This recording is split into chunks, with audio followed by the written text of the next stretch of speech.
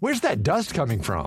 Still finding debris after vacuuming? Eufy X10 Pro Omni Robot Vacuum has 8,000 PA of powerful suction to remove debris deep in carpets. And it's totally hands-free. Want to know more? Go to eufy.com. That's EUFY.com and discover X10 Pro Omni, the best-in-class all-in-one robot vacuum for only $799. Say hello to a new era of mental health care.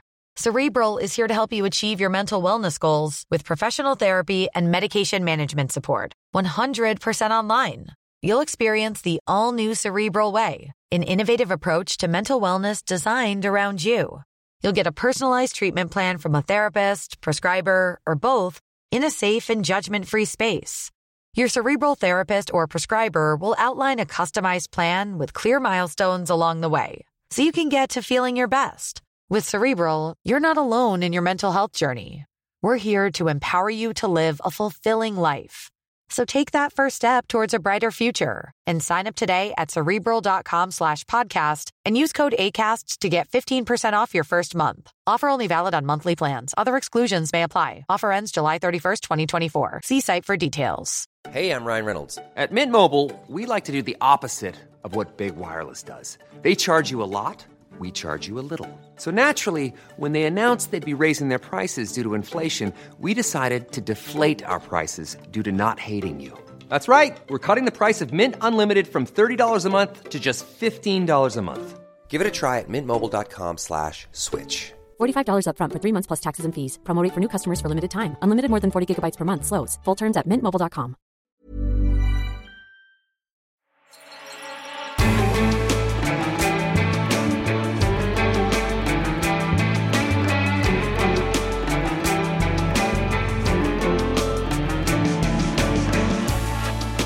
This is Political Currency with Ed Balls and George Osborne.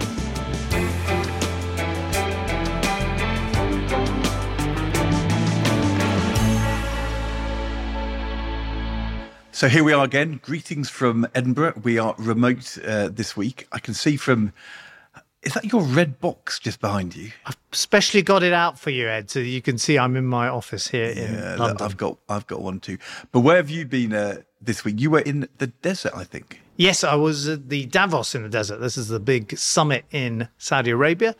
But I have to say the highlight was going to watch Cristiano Ronaldo play football and score a couple of pretty stonking goals and amazing atmosphere in the stadium. Better than when I watched my team Chelsea throw away a 2-goal lead to Arsenal, which was made even worse because I was standing near Keir Starmer, who was cheering on the Reds. At least they drew. I was at Norwich City on Saturday, 2-0 up at half-time, lost 3-2. And to drown my sorrows, I then flew to Greece, where I was giving evidence to the Budget Committee of the Parliament about public spending and performance targets. And we can talk about that later on. But we're going to have to talk first on the podcast about Israel and Gaza, the ongoing suffering there, the situation the hostages find themselves in, and what it means not just for international politics and security, but what it means here domestically for the Labour Party, which is something you, Ed, told us to watch last week. That it's the first anniversary of Rishi Sunak's premiership, and we're going to ask how is he doing, and in particular, is he on target to meet his big 5 pledges, which he has promised to deliver, and could that help him turn things around in the polls? And then we're going to have our very first guest on the podcast. We said we would have guests occasionally, and we wanted to bring people who you won't necessarily have heard of, but who will take us into the room when the big decisions are being taken. So we're really pleased to be joined by Matt Clifford, who is the person organising Rishi Sunak's big AI summit, artificial intelligence. And that's taking place next week. So we thought we'd get ahead of that and talk about the kind of issues that summit's going to discuss. And we're going to reveal some of the hidden truths about how these summits really work. First of all, though, as you said, we need to start with terrible events in Israel and Gaza. And a couple of weeks ago, we were saying that we thought the economic implications of these events were going to be less important outside of Israel and Gaza. Obviously economic, but also like just human tragedy unfolding day by day there. When you were at that event you were saying in Saudi Arabia, was the international financial community still kind of sanguine about economic risk, or are people starting to think that instability in the Middle East could spill over? Well, the short answer is people don't really yet know what this horrific set of events means for the global economy and geopolitics. It's still contained is a very polarizing debate around Israel's rights as it goes to responding to those terrible terrorist attacks. Is Israel's right to self-defense a right to bomb civilians in Gaza? And I don't think I can remember quite such a polarizing issue where people's opinions are so strongly held almost since the Iraq War, which, both of us, we were not in prominent positions in politics at the time, but it was, you were actually, of course, an advisor in the government, but that was obviously deeply polarizing. And I feel it's really deeply held, these views at the moment on Israel-Gaza. Coming back to the big summit, which you've got to hand it to the Saudis, they have managed to create this event where the world's top bankers, investors, but also got a lot of politicians go to it, held in a big conference center and the Ritz-Carlton Hotel. And it's one of those things where there's a kind of main conference room where you get these big speeches from the head of Goldman Sachs or the South Korean president or our own Deputy Prime Minister, Oliver Dowden. And then the real action is happening in not the bars, because it's Saudi Arabia, but in the coffee shops and hotel lounges around the place. It's interesting. People can't put a price on what's happening. There's a human price, but they can't put an economic price. At the moment, you just hear people saying, we don't know what impact this is going to have. It fits to a picture of global instability, the conflict in Ukraine, a kind of crumbling US hegemony, which is being replaced by a much more fractious world. But what does that actually mean for the price of the dollar, the price of oil, what's going to happen to stock markets? I would say this string of the world's top investors and bankers didn't really have an answer, other than to be, in general, pretty gloomy. But their gloom stemmed more from the decisions of Western central banks than what's happening in Gaza or inside the Israeli cabinet. It's interesting. I had a email a couple of weeks ago from a guy called Nick Butler, who used to be Downing Street advisor. He used to be the head of strategy for BP, who said that he thought we were a bit complacent when we said this isn't the early 1970s. He was saying that to have kind of global instability and conflict in the two big oil and gas producing parts of the world, in Russia, in the conflict with Ukraine, and in the Middle East at the same time, is quite destabilizing. And it's not yet reflected in prices. But if the politics start to deteriorate in the Middle East, if Iran gets drawn in, then the economic implications could be bigger than we are thinking. That's not what financial markets are saying at the moment. I just kind of wondered, in terms of the politics of that conflict, let's be honest, Saudi Arabia is not really in a position to lecture Israel, given what's happened in Yemen or Khashoggi in Istanbul. But did you feel as though there was a judgment being made amongst the countries who were represented there from the Middle East about Israel, or is the diplomatic strides which have been made in recent months, the bringing together of Israel and Saudi Arabia, is that still alive? I would say it's kind of barely alive, but it hasn't been finished off. And, for those who haven't followed this, one of the really significant things that's happened in the Middle East in recent years has been a growing alliance between the Arab Gulf states and Israel, often united in their hostility to Iran. And we were on the verge of a Saudi-Israeli rapprochement. And the importance of that is Saudi is the dominant Gulf player. There are other important smaller states like Abu Dhabi who've already signed a peace accord with Israel. But the big prize is Saudi. The Saudi government is the government there with the energy. The Crown Prince of Saudi Arabia, obviously a controversial figure in the West, but they're a much admired figure because of the change he's bringing to his country, which is very striking when you go to Saudi on a number of occasions, as I have over the years. And Jamie Dimon, who's probably the world's top banker, he's the head of JP Morgan and has been for many, many years. He said something interesting at the summit. He said everyone's looking to Saudi to try and provide some leadership here as well, rather than just the US, just Israel. I think if you look at the diplomatic efforts that are underway, We talked last week about what President Biden's trying to do in terms of opening up a humanitarian corridor in Gaza. The EU foreign ministers and heads of government are meeting today, I think it is, to try and hammer out a common European position. But these are all on the margins. Everyone knows Israel's going in at some point with a ground invasion. We're on the margins of what you can do to ameliorate that, how you can help the Palestinian citizens in Gaza. But who is looking to the bigger, wider picture of the post-conflict, the post-Israel invasion, of how on earth you put Humpty Dumpty back together again, how on earth you kind of reconstruct some kind of stability in that region. And the big players like Saudi are going to have to step up if anything's going to happen there. There was a piece in the Financial Times by John Sawyers, former head of MI6, talking about that solution potentially being some kind of international protectorate in Gaza in the end, and that would have to be kind of Arab-led. But, I mean, getting from here to there seems an impossibly difficult road. For those who don't know John Sawyers, he not only is James Bond, he looks like James Bond. He cut a very dashing figure. He was the head of MI6 when I was Chancellor.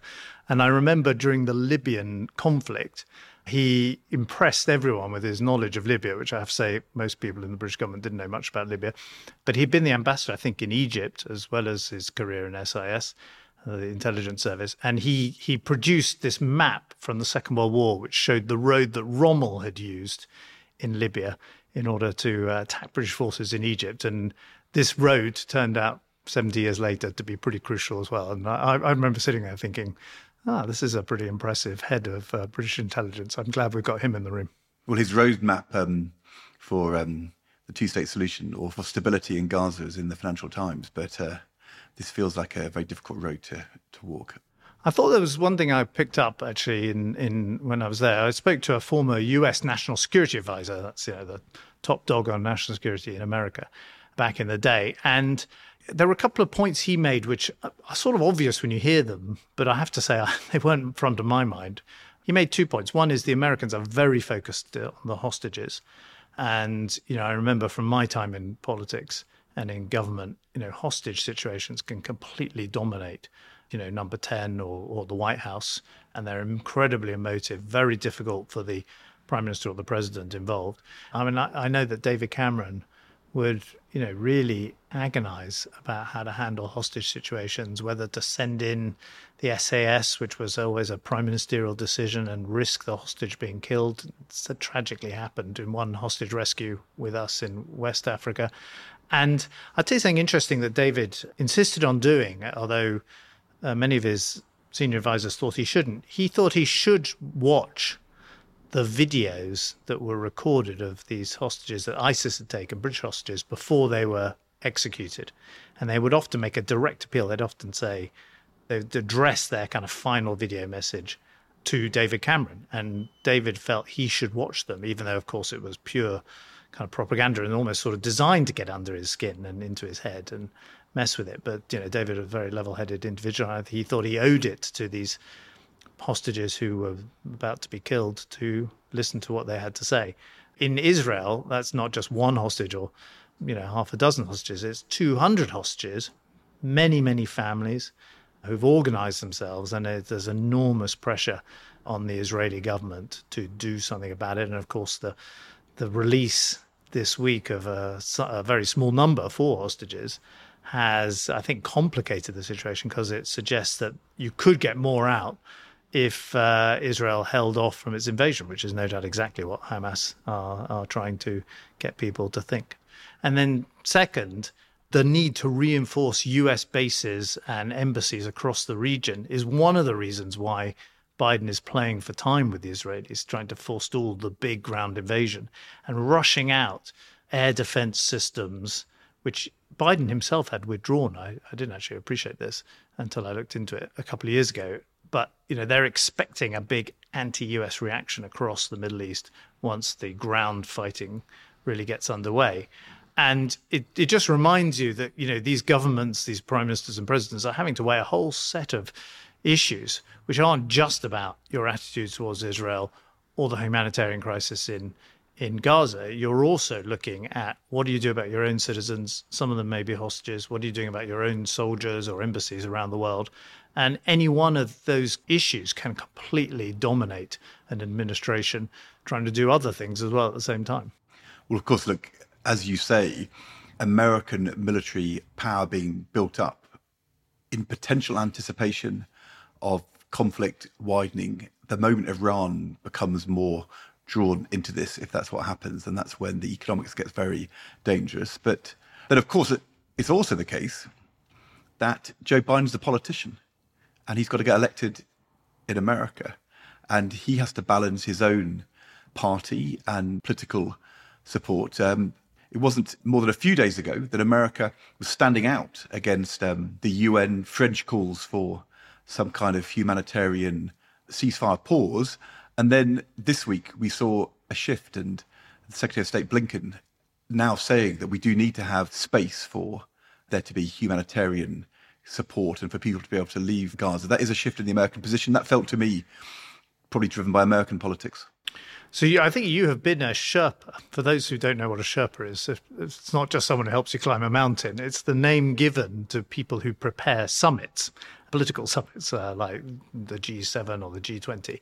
And I think the Sherpas of the world will be working on these, what appear to be quite semantic differences between, are we calling for a pause, a humanitarian pause, humanitarian pauses in the Israeli attack on Gaza? Are we calling for humanitarian windows? That's what the Germans are calling for. They're the strongest supporters of Israel inside the EU.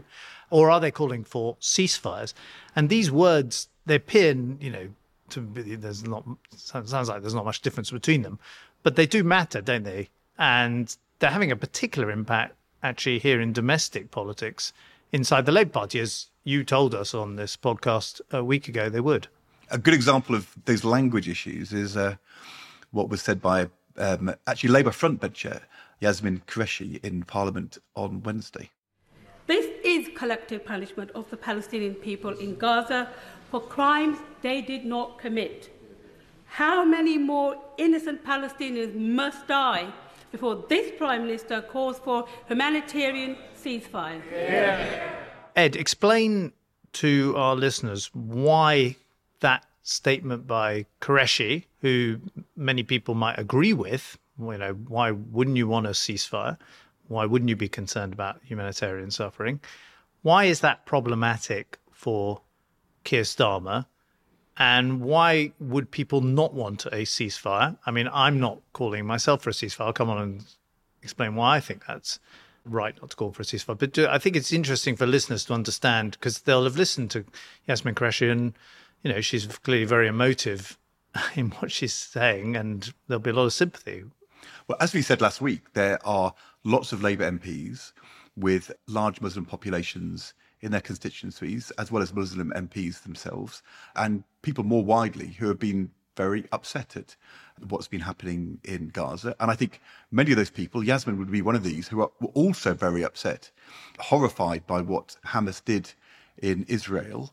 But they are also worrying, as she said, about Palestinian citizens in Gaza. And there's been a big upswell of emails and concern, pressure on Keir Starmer. Actually, Keir Starmer having done an interview which we played last week on LBC, where he appeared to suggest that Israel was within its rights to restrict water and electricity into Gaza, then clarified that isn't what he was saying. And I mean, he's definitely responded to those concerns over the last week. But fundamentally, he's not changed his position, which is, I think, for him, supporting Israel and showing this as a clear break from the Corbyn era has been an imperative for him politically. It's what he believes. But of course, compared to the discipline of the Labour Party conference, there's been rather less discipline over the last week or so. And Yasmin Qureshi from the front bench using the phrase ceasefire, which is absolutely not a phrase Keir Starmer has been using at all. I think the interesting thing, though, he was positioned between, on the one hand, America opposing the UN calls for ceasefire on the one hand, and kind of French support for that on the other. He was basically with the Americans, Keir Starmer. But then the American position shifted. And the American position shifted, I think, between Yasmin Qureshi saying those remarks in the House of Commons in Prime Minister's questions, and Keir Starmer's media people needing to explain why what she was saying was consistent with what Keir Starmer was saying.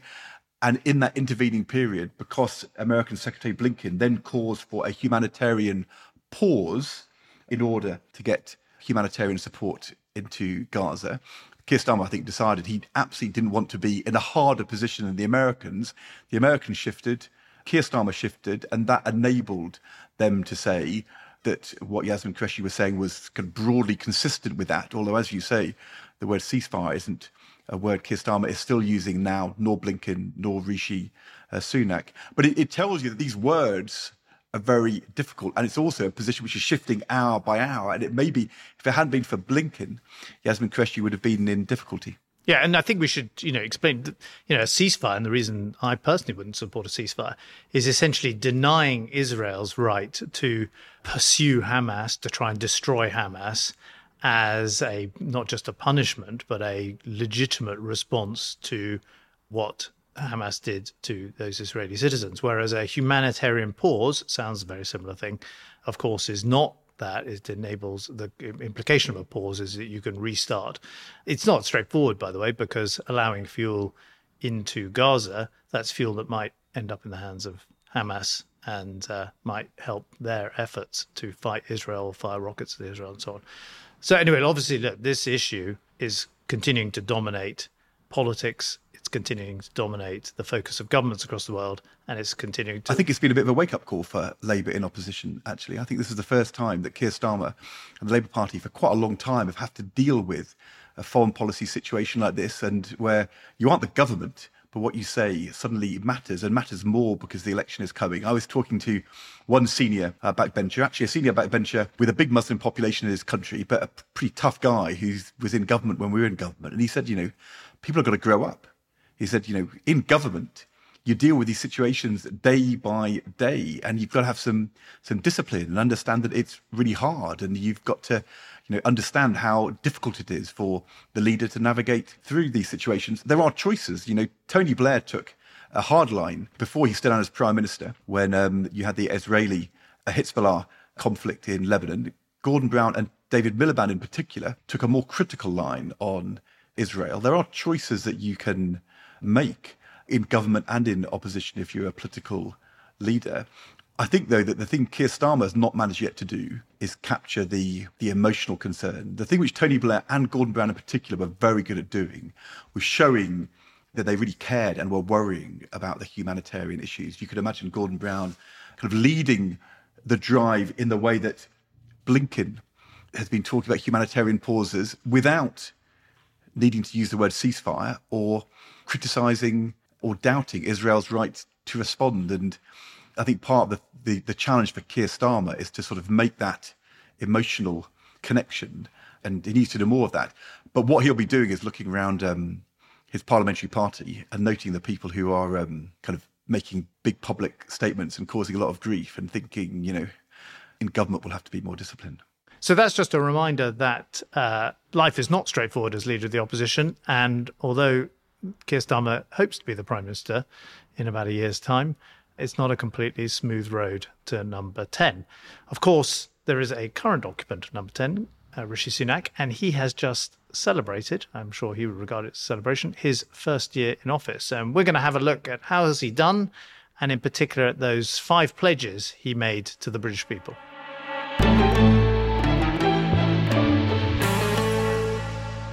So this week marks the first anniversary of Rishi Sunak becoming Prime Minister. He did a snazzy video about his achievements. The opinion polls don't seem to be quite as praising for him as he might like. Clearly, he's pitched his tent on delivering these 5 pledges, which we're going to talk about. But what's the mood, do you think, like in Downing Street? Are they feeling like it's on track? Or are they in that mindset which sometimes happens in politics? I've seen it in Downing Street, where people think, we're not getting the credit we deserve. Yeah, they're definitely in the we're not getting the credit we deserve category.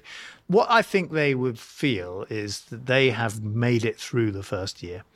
they think they don't get enough credit. This is not just Rishi Sunak's view, but the people around Rishi Sunak, for restoring sanity and integrity and order and discipline to the British government after the chaotic Liz Truss and Boris Johnson period.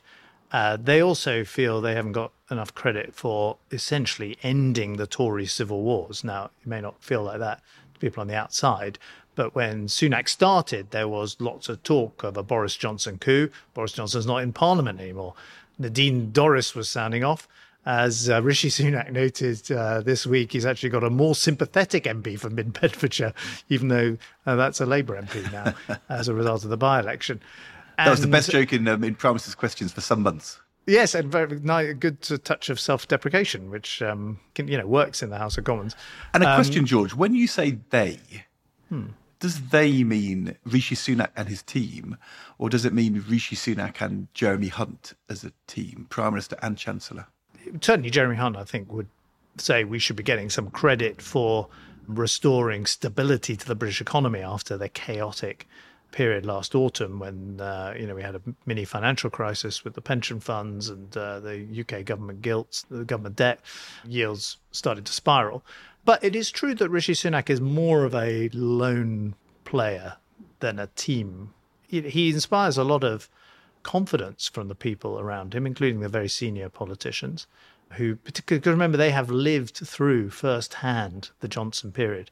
And by the way, I should say, next week in the COVID inquiry, which we touched on in our podcast last week, I think we're going to get some pretty astonishing and, frankly, shocking WhatsApp messages and the like being published from that Johnson period, which will show people just what a complete nightmare it was for many people working in 10 Downing Street and who worked in the top of the government at the time, and potentially some things that are going to cause some real problems for the individuals who were in charge at the time. I feel as though you know more than you're telling us. Well, I've got to be a little bit careful here. It's a judicial inquiry, but from what I understand, there is some pretty staggering things that have been said on those WhatsApp messages by not just Boris Johnson, but key advisors like Dominic Cummings, really pretty disgusting language and misogynistic language. But I think that's all I can say, because I've already appeared once before the COVID inquiry and I don't want to appear again before it. And it's just a reminder of, what an absolute bedlam it was in number 10. And that was before you had the Liz Truss period, which was, also pretty chaotic. So I think, the fact that Sunak, no one doubts that, Sunak is a person who works hard, who reads his briefing, who is in command of his government, who is not on the take. These are all things that he feels he should be getting credit for. The truth is he's not getting credit much from the British people for these things, and that's the source of the frustration. Because although he has somewhat improved from absolute dire situation, the opinion poll ratings of the Tories over the last year, they are still way behind Labour.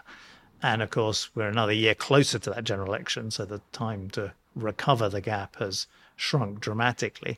I mean, he made these 5 pledges. 3 of them were the economy, to get inflation down, to get the economy growing, to get the national debt coming down, him and Jeremy Hunt. The question is, for these pledges and more generally for the opinion polling, is Rishi Sunak being judged by what is happening now and whether he and Jeremy Hunt are delivering this year, or is the overhang of the previous years, the Liz Truss period, the chaos of the last autumn, the fact that he was the Chancellor of the Exchequer in the last few years, is that the thing which is sort of driving the opinion polls?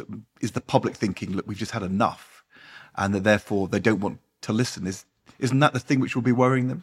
Well, I think on the economy, it's we're not quite at Christmas yet, but it is the ghosts of past, present and future. The past is the Liz Truss episode, which obviously Keir Starmer correctly keeps coming back to and trying to pin Britain's economic woes on the Conservative government and the decisions of last year. Second, you've got the current economic environment. So you mentioned those 3 pledges, but, they're only just being met. Inflation has halved, but that doesn't mean that prices are going down. It means prices just aren't going up as much as they used to go up.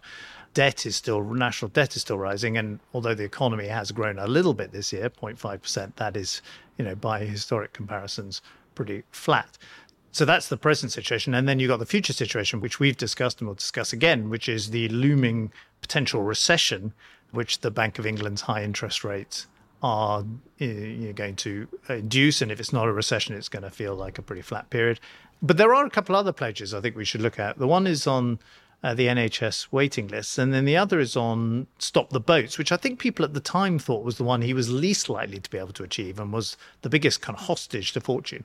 But he's made some pretty staggering progress, I would say. It's a hard issue for any government, as you can see across Europe. But he has got the crossings down by a third over the last year. There were 37,000 and now they're 26,000. And he is about to clear this huge backlog of the asylum cases, 90,000 odd asylum cases. Sunak will feel, I've delivered that. And by the way, Labour would put that at risk and I can make it an election issue. But he said a year ago he was going to stop asylum seekers in hotels, and there are more people in hotels now than there were a year ago. He said he was going to stop the boats. And on Monday, 385 migrants came into the UK. And his problem politically is he didn't say I'd get it down. He said I'd stop it. And every week between now and the election, he's at risk. If the weather is better and the migrant flows are still coming, the people can turn around and say, you said stop the boats, and look what is happening here in front of us. The thing which comes to my mind was in 1970, Labour had said, we're getting the trade deficit down. And then suddenly in the election campaign, the trade deficit went up. It was actually 2 jumbo jets, which Britain had bought. But it was a big moment where Heath could say, they failed on the economy. Look at the evidence. They said it was getting better. It's got worse.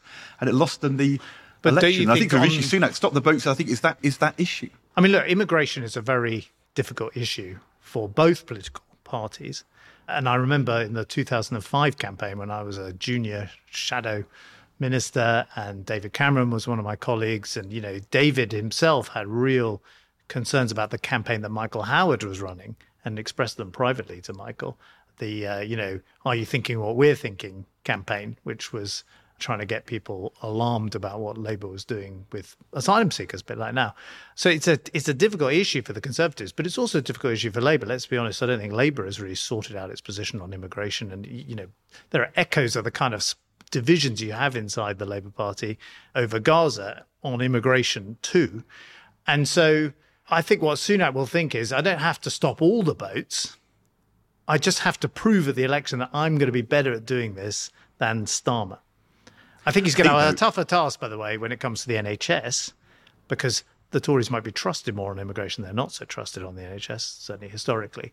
And he made that pledge that waiting lists should come down. And of course, the waiting lists now stand at over 7 million. I think that's going to be a really difficult election issue for the Tories, and not helped by the fact, of course, that the doctors are on strike and they haven't found a way as a government to bring that strike to an end. Well, of course, it didn't work for Howard in 2005 to try and drive home the asylum attack. That's a bit like saying Keir Starmer right now shouldn't be going for Sunak on asylum. That won't work as his big election issue. But it's another thing for Rishi Sunak himself to make stopping the boats the thing which will win him the election. That feels to be a much, much more risky thing. I do think, though, that you're right. I mean, ironically, boats may still be coming across the channel next summer.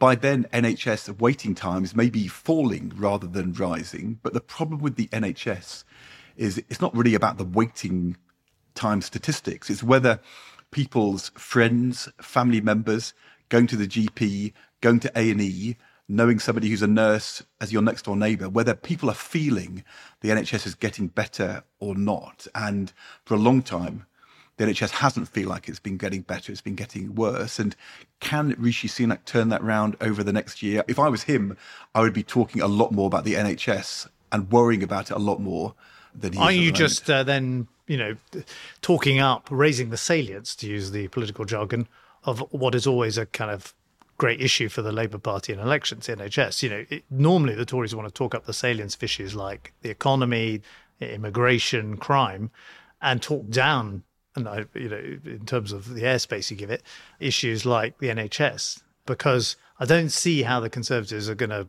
win the election on the NHS. Well, so I think what you're saying is that it may not have been a great pledge to have made as one of your big 5 pledges then, which may be right.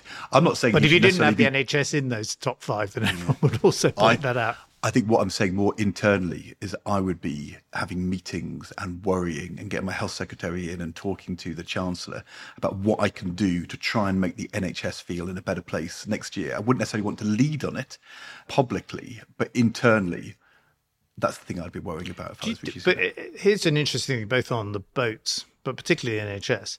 Given that there's no money left, to coin a phrase, how would a Labour government be any different? How would they manage these public services? I think there's a sort of Labour assumption, well, just because you've got a Labour health secretary, everyone's going to be thrilled. But you've got a Labour health secretary in Wales, and the situation isn't any better. Indeed, it's worse in Wales. So what is Labour's answer going to be if they actually win this election to trying to manage these big problems like these enormous NHS waiting lists? It's very, very hard because the economy is not growing, and Labour said they're not going to raise taxes. And the NHS needs more money. So you are right. That is the post-election dilemma for whoever wins the next election. And as the Institute for Fiscal Studies said a few days ago, cutting taxes isn't going to be on anybody's agenda because the pressure to spend more on the NHS is going to grow and grow and grow. I think you're completely right. That is the political challenge for the next 5 years for whoever wins. We need to bring back your targets that you're always telling me I shouldn't have scrapped. Well, I mean, look, I was in Greece, as I said, giving evidence to the Budget Committee of the Parliament about Greece moving towards kind of performance budgeting, which is having targets which departments sign up to deliver and show the public that they're getting outputs for their money. And this is what I told them. I do a podcast with George Osborne, and on Thursday I'm going to tell him this. I don't remember him being shy about giving Greece advice about what to do in the early part of the last decade. But I have come to Athens today to see Greece leading in performance budgeting, and I think you are now in a very strong position to give advice back to George Osborne and the British government, and we need to copy what's happening here in Greece and get back with the programme. Look, I protected you, George. I didn't mention the Elgin. I didn't mention the marbles. I didn't mention the British Museum or the Elgin marbles. I didn't go into any of that. I just pointed out that Iceland, Germany, Austria, Belgium, Greece, they're all copying the British leadership on performance budgeting and having proper output targets to show the public we're delivering. And then I have to admit to them, but you ditched them in 2010. What were you doing? Well, frankly, those new Labour targets, I don't think, were serving a great purpose. And if anything, the whole system was being... Anyway, we can save it for our evidence before the Greek Parliament. And Philip Hammond in 2019 said he was going to bring them back, when he was Chancellor. Right, I'd forgotten that key highlight of Philip Hammond's career. But anyway, I'm glad you're out there smoothing things over with the Greeks, because as chairman of the British Museum, I've got some conversations I need to have with the Greeks, including their pretty impressive Prime Minister, Mr. Mitsotakis. He's running the Greek economy quite a lot better than the British economy is being run at the moment. Anyway, George, performance budgeting is what we've got to look at. However, we need to move on because we're going to now turn to our third subject and the AI summit. We've got a brilliant interview. Artificial intelligence. Come on, we've got to spell these things out. I know, everybody calls it AI. With Matt Clifford, who is an entrepreneur, Rishi Sunak's advisor on artificial intelligence. He's going to talk to us next and tell us why this summit is more important and more significant for Britain than maybe people quite realise. Hey, I'm Ryan Reynolds. At Mint Mobile, we like to do the opposite of what Big Wireless does. They charge you a lot, we charge you a little. So naturally, when they announced they'd be raising their prices due to inflation, we decided to deflate our prices due to not hating you.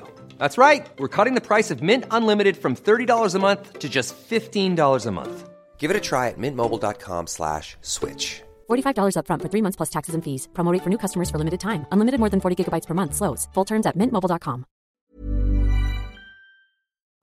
Welcome back. Now we're going to talk about the big AI summit that Britain is hosting next week in Bletchley Park, which is where the Nazi codes were broken during the Second World War. And we are joined by my friend Matt Clifford. Now, the last time, Matt, I checked in with you, you were a successful internet entrepreneur, tech specialist. And now when I was emailing you this morning, I realized you've got a government email address. You've gone You've become part of the big state. And the last time, Matt, I was with you, we were at Harvard earlier in the year, and we were walking along talking, and you said you weren't sure that any governments were really understanding the importance of the artificial intelligence revolution. It feels like you've made a bit of progress in persuading people. Well, I mean, I am still an entrepreneur. I've taken a leave of absence from my day job as CEO of Entrepreneur First, which I've been building the last 12 years to come and be the Prime Minister's representative for this summit. And partly, Ed, for the reasons you describe. I think this technology is one of the most important things happening anywhere in the world. And I think governments, do need to take it seriously. And, this government is, and, I feel really lucky to have a small part in that. How are you finding that we've made the transition, Ed and I, from the public sector to the private sector, which can be quite a hard transition, and often the cultures are very different. And there you are, I'm looking at you on the screen here in front of me, and you're in a government department or maybe in the House of Commons somewhere.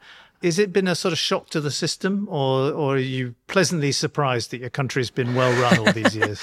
Honestly, it's been great. I mean, I feel I'm very lucky to be working on a project that the Prime Minister thinks is very important, the government thinks is very important, and that's really a sort of cross-departmental effort. So I think there's about 100 of us working on the summit, and I think the people have been great. 100? I think so.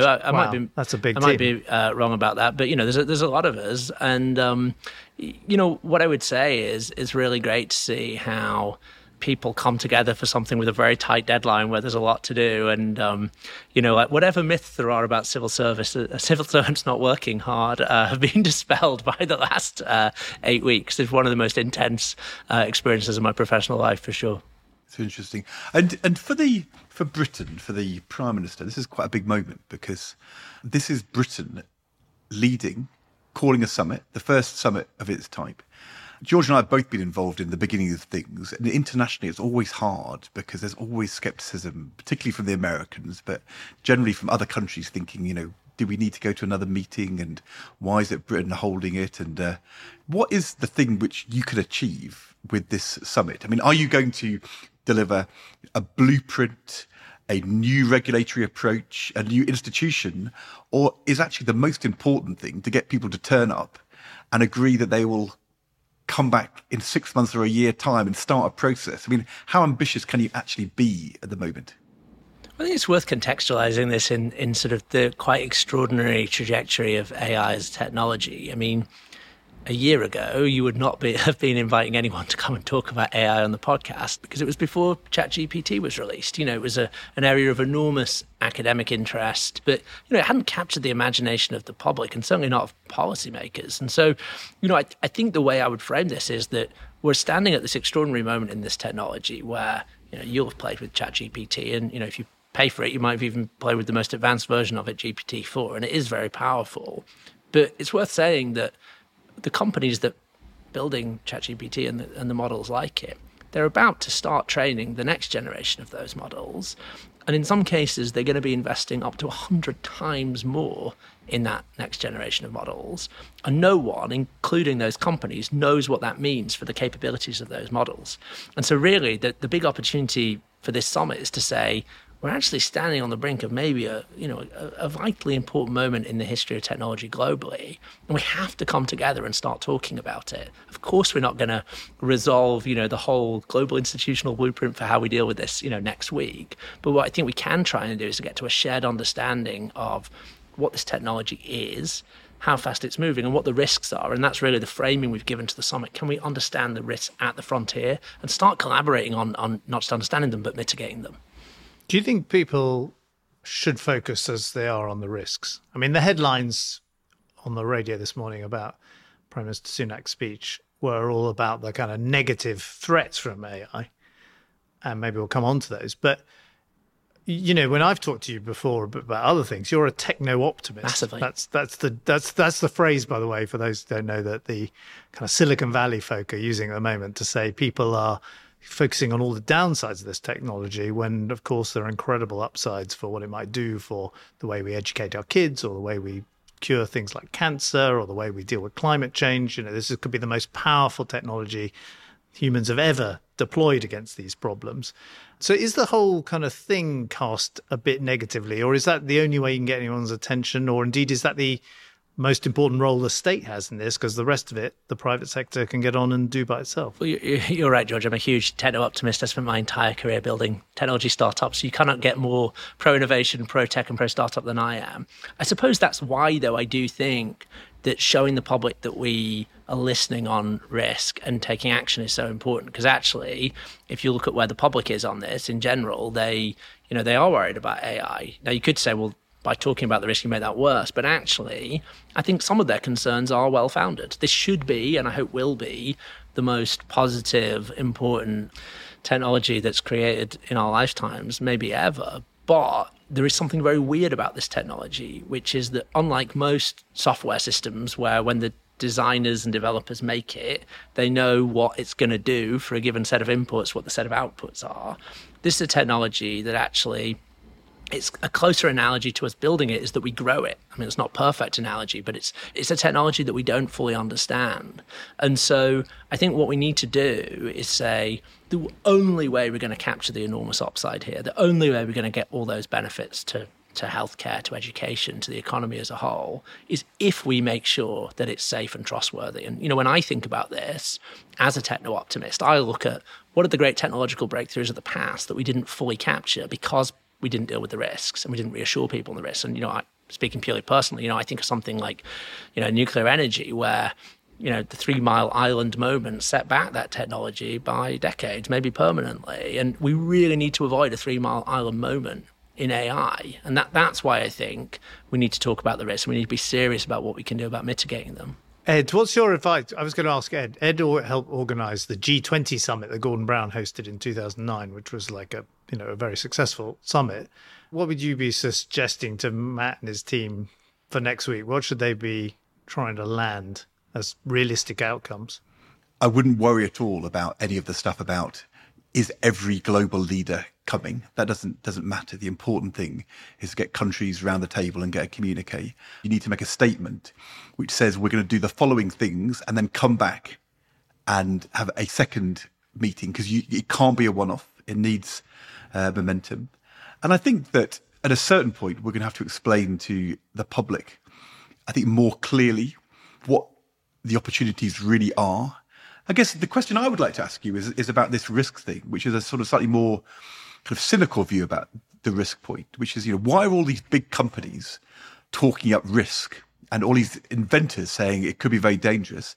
Isn't part of the thing here that they quite like big and powerful?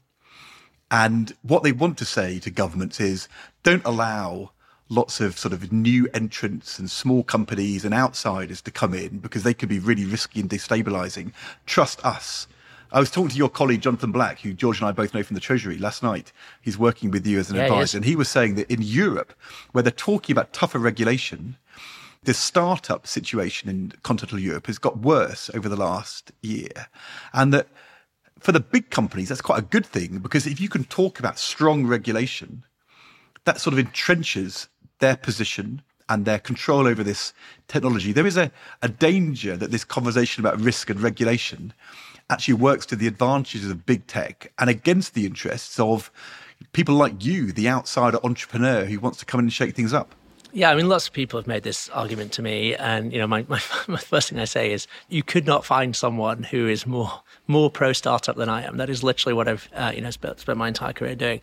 I think this is sort of has it on its head, to be honest. I think what we're really saying, and certainly what I think you'll hear at the summit, is that we actually want startups to be able to go to the races and not worry about regulation, because actually, by and large, they're not building things that are dangerous. The constraint today on building frontier AI is access to truly enormous computational resource. When you look at the amount that Google, that OpenAI, that Anthropic are spending, we're talking about having to invest billions and billions in order to build these systems. And so, I think what we're actually saying is, if you're going to build something unusually powerful and unusually dangerous, then you should face an unusual level of scrutiny. If you're not, if you're doing a narrow AI system to, for example, improve the detection of breast cancer or to improve the sort of quality of teaching materials in the classroom, go to the races. Like, we have no interest in slowing you down on that. I think it's sort of a misplaced fear. And I suppose the other thing I'd say is, actually, if you look at who's doing the talking on risk, the people leading these companies, particularly, DeepMind and OpenAI and Anthropic, these are people who've been talking about risk for 10 years, since before they had billions of dollars at their disposal. This is just a sincerely held view about what happens if we don't approach this moment with appropriate care. And so, yes, obviously, we need to avoid regulatory capture. Whenever that happens, that's a bad thing. But I do think that fear, at least for this summit and at least for this topic, is somewhat misplaced. Now, what about when you organise these summits? I mean, I organised the G7 summit and I was involved in the G8 summit. There's all sort of like questions about who's in the room, who sits where. The menu. The menu for the food. Who's going to cook the meal? You normally have to get some young British chef in to do some special thing. And I had to ring Jamie Oliver and ask him to come and do the G20 summit. It's not been on my list because I knew him from education. And could he bring some of his young staff from his startup to show these global leaders? So Matt, who have you phoned and who's sitting where? Who's the Prime Minister going to be sitting next to? Is he going to choose a politician, or is he going to choose, Sam Altman, the ChatGPT founder, to be the guy sitting next to him? Well, you won't be surprised to hear that. I can't get into that level of detail. What I would say is that the plasma is the most interesting thing about these summits. There is, and where are the Chinese sitting? That's what everyone's going to want to know. There is a lot of detail that goes into these things. But we are all over it. We have been, the phrase of the day in AI is red teaming. This idea that you need external experts to look at these AI models and see what they're capable of. I can assure you we've been red teaming every eventuality for the summit. And what just because we've taken too much of your time, I know. He's got a summit to organise. He's got a summit to I've got to go from here to Bletchley Park. I can see my team in the background sort of looking at the... Come on. Okay, so just give me your kind of perfect outcome. If you could... Well, in a couple of sentences, you got Rishi Sunak, you got all these techno-optimist kings and queens standing next to him. You got all these foreign leaders there. What's the kind of, in a couple of sentences, what has everyone agreed at the end of this? I think actually, I wish we'd had Ed on the team from the start. I thought Ed's framing is exactly right. If we can get to, the end of this and say, look, people actually had a genuine conversation. They changed their minds, they learned something, and they agreed that we need to keep talking about this in an urgent way, taking action on the most important risks while preserving that space to innovate. That will have been a great, great outcome. Any summit which agrees to have another summit is a success. Let's see where we get to next Thursday. Definitely. But listen, Matt, the one thing, Matt, is let nobody else hold the pen. The communique is all. Whatever you do, don't let the Treasury or the Germans anywhere near the pen. You'll be in terrible trouble. Make sure you write the words. Thank you for this advice, Ed. Enjoy your trip to Bletchley Park and thank you for taking time to join us. Great to see you both. Thanks so much. Well, it was great of Matt to join us because he's exceptionally busy with this summit. I think this is probably the thing that Rishi Sunak cares most about as a policy issue. I think he really is interested in what AI is doing. He's educated on the west coast of America at Stanford. His eyes light up when he meets these tech founders. You can see that. And I imagine he thinks this summit is a big part of the Sunak legacy, even if he ends up winning the election and being Prime Minister for quite a few more years. And I think you detect some of that excitement and enthusiasm in Matt's conversation with us. I think that's right. I think that the thing which he wants to talk about is the positive. And yet so much of the conversation about AI is about the risk and the danger. And it's quite frightening. And, rightly so, because it's quite hard for a rogue state to get their hands on a nuclear weapon. There's very few states in the world who have nuclear weapons, but it's not difficult for a rogue state to get their hands on this technology. And of course, the point about the technology, what people worry about is AI might start doing things which an individual dodgy country doesn't understand and they lose control. And that's how you end up with kind of global catastrophe. So it's all quite scary. The only thing I'd say, which I thought Matt was trying to do, is talk about the positive. And if I was Rishi Sunak or Keir Starmer, I'd want to be talking about the positive, as you said earlier, the cancer cure, the new jobs, the new opportunities which can come from this. It's quite doom and gloom. And if I was Keir Starmer and I was thinking, is this my 1964 Howard Wilson white heat of technology moment, I'd want to be talking about some positives. And, maybe we'll see more of that. Right, on to questions. Thanks again for the brilliant response. We've had loads of interesting questions and very constructive comments, some not so constructive, but thank you for those as well. Keep sending everything in to questions@politicalcurrency.co.uk. So our first question is from Damon in Chesterfield. Damon. Hi, George and Ed. Really enjoying the podcast. Would like to ask, if you could have your time again on your political careers, what is one major decision you would now like to have taken differently? George, what do you think? Well, I guess I keep thinking about, is there more I could have done to persuade David Cameron not to have a referendum on the EU? Because that's the defining moment of the Cameron government, and I think it's had very bad consequences for the UK ever since. And I've often asked myself, is there more I could have done using my personal relationship with David Cameron? Obviously, there are lots of budget decisions I would have done. I might not have taxed pasties in the way I tried to in 2012. And I think that decision when Seb Coe said to me, my good friend, why don't you come and present a medal at the London Paralympics? I think if I had my time again, I would have said, thanks so much, Seb, but I'm going to pass. Booed in the Olympic Stadium, but at least they knew who you were. Well, that's a small consolation when you're standing in the middle of the stadium and you've got, I think, only half the audience. But anyway, it made you realise I'm much more sympathetic now when I go to a football game and I see someone miss a penalty and the entire stadium boos. I can tell you, it's not a great experience. Look, I'll tell you, if you were actually on the field doing the hurdles or the pole vault, they'd have been booing even louder, I reckon. They certainly would. So come on, Ed, what was your biggest mistake? I mean, you are right. When you have the chance to look back on your time in kind of politics and government, we were both there for kind of a long time, like 13 years. The list is quite long of things you'd do differently. I should have persuaded Gordon Brown that the 10p tax abolition was a mistake, and me and Ed Miliband talked about it. We didn't do that, and 75p on pension rise, and not going ahead with transitional controls on immigration in 2004. I think actually the one I'm going to pick out, it's for me, just kind of really important that dealing with the baby P tragic killing was one of the hardest things that I had to deal with. And it ended up with the independent inspector's report being deeply critical of Shan Shoesmith, who was the head of children's services in Haringey, and much more than we expected. And I had the power in law to remove her as Director of Children's Services. And the judgment I made was that it wasn't possible to sustain confidence in child protection and to move on without making that decision. And I was advised by our departmental lawyers that I shouldn't meet her to tell her that, because the employment relationship was between her and Haringey, and that I should meet with Haringey and tell them my decision about her statutory role, but the employment issue was a matter for them.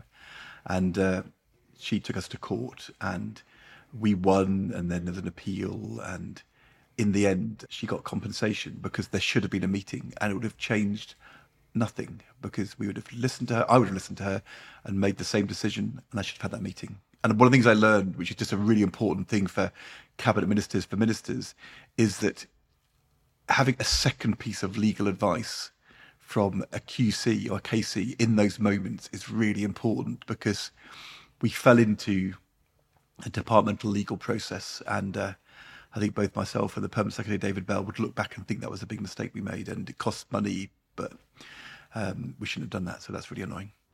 Very interesting advice there to budding cabinet ministers. There are quite a few of them knocking around at the moment. Our next question is from Michelle. Hi, Ed and George. I'm really enjoying the podcast and your reflections about government, past and present. So I saw that you launched a King's Harvard paper this week called Why Hasn't Regional Policy Worked? In recent years, politicians from both sides of the political spectrum have recognised the issues arising from this. So my question for you is whether a cross-party consensus is now possible. Thank you. So I should say that Professor Ed Balls, yes, it pains me to say that Ed is a professor, it turns out, Professor Ed Balls at King's College London, and a brilliant team. I went to the launch of this a couple of days ago. They have produced a paper on regional policy. They've interviewed all the politicians and civil servants and local government leaders involved in these decisions over many decades. A really impressive piece of work. And I think the big conclusion, Prof, is that there's not enough of a cross-party consensus to have sustained results on the ground if you're trying to reduce the north-south divide and other regional inequalities in Britain. Look, I had to chair this meeting at which we had George and Melanie Dawes, who was the local government department, Pat Ritchie, Lord Sainsbury and Peter Mandelson. And Peter Mandelson and George almost came to blows in front of 400 people at King's. Peter was very grumpy with George's decision to abolish the regional development agencies in 2010, and he wouldn't let go. I did actually almost see a physical fight between Peter Mandelson and the then president of the World Bank, Bob Zellick. I promise you, it was at one of these international conferences, you've just reminded me, they almost came to physical blows and I had to separate them. But not about regional inequality would be my guess in the UK. But we did all these interviews. I mean, it took 3 years, like each one of them an hour long, and transcribed them all. And it is very kind of interesting, the story it tells, because on the one hand, I mean, it is amazing. Regional inequality in Britain has continued to grow under Labour and Conservative governments in a way it hasn't in other countries. We now have more inequality between the South East and the rest of the UK than you have between East and West Germany or North and South Italy. But the thing which really comes through the interviews and the report we did was that this huge frustration that we've never, ever managed to put in place a policy and then stick to it, and the chopping and changing you've had between governments. And I think we are, for the first time now, potentially going to get a political consensus that we can do better and that we can stick with what we've got, stick with the mayors and the combined authorities. I hope try and make that comprehensive across all of England and to have a real focus on tackling regional inequality. And on that, you and Peter Mandelson were agreeing. We made it up at the end of the session. The breakout of consensus is happening. And let's be clear, we both love Peter Mandelson. Definitely. And there's a website where you can read all of these interviews. If you want to lose days, weeks and months of your life, you can. Now, the final question, Ed, is from Rob in Dublin. Hi, Ed and George. Very much enjoying the podcast.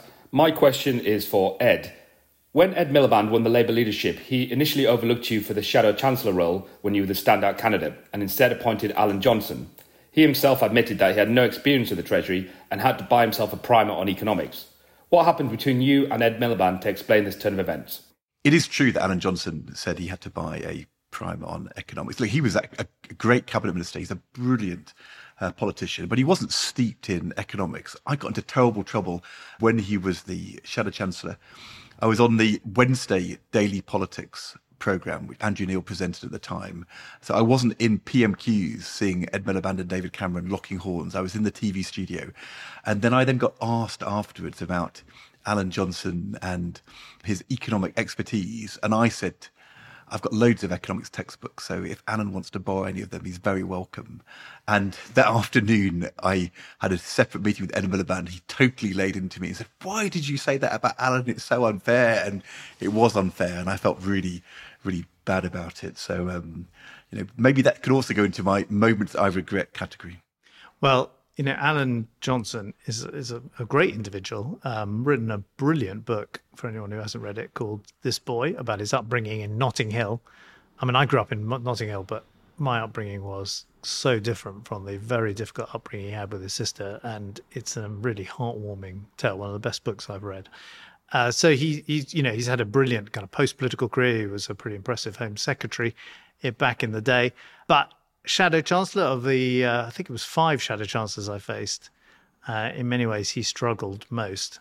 And he got undone by this question, which was a very simple one, which is, what's the rate of national insurance?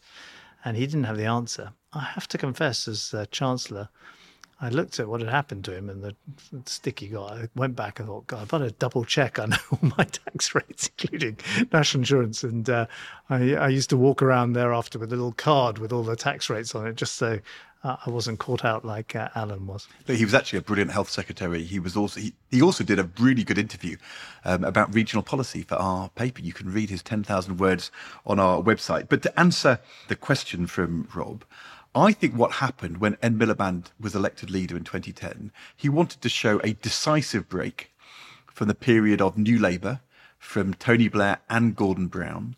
So making me the Shadow Chancellor would have been continuity that he wanted change, and that's what he was trying to do. And it was always slightly odd because he had been a very close advisor to Gordon Brown all those years, but he was trying so hard to distance himself from the Blair-Brown years. He wasn't the New Labour candidate. That was his brother, David. And then he changed his mind a few months later and asked me to be Shadow Chancellor, and I did that job for 4 years. And in changing his mind, I think what happened with Ed, and I think he said this himself, so this is not me kind of criticising him, it's reflecting his view, which is he was never kind of one thing or the other. He never was the outsider, non-New Labour radical, nor was he the continuity with past Labour governments guy who was going to kind of govern in a sound way and deliver radical but credible change.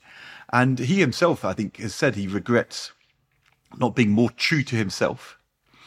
And I think he had concluded that by that point that making me Shadow Chancellor wasn't being true to himself, and he gave me the job anyway. And he was always kind of stuck in a never never land between credibility on the one side and being the radical outsider on the other, and that was part of his undoing. Ed Miliband should have just been Ed Miliband. Personally, I think if it had been David Miliband, we'd have had a tougher time. But we will come back and discuss that, I'm sure, at another occasion. But George, look, the reason why Ed Miliband was leaving the Labour Party is because he beat David Miliband in an election in which he was the better candidate. And it was the Ed Miliband supporters who used to stand outside the hustings with signs saying, Ed speaks human.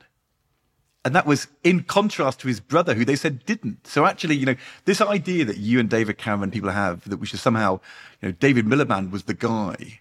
I mean, I think it would have been a better outcome myself, but it's far from clear.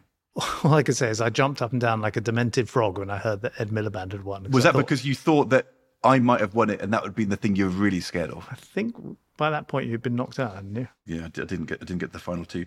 Anyway, thank you so much for all your questions and comments that you've sent in. We're getting a tremendous response to this podcast. More and more people listening to it. Thank you so much. We're enjoying doing it, and I'm glad you're enjoying listening.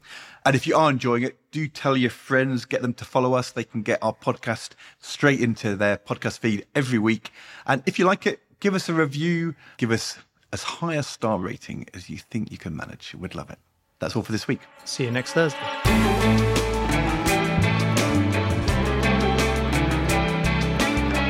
Thanks for listening to Political Currency. This has been a Persephonica production.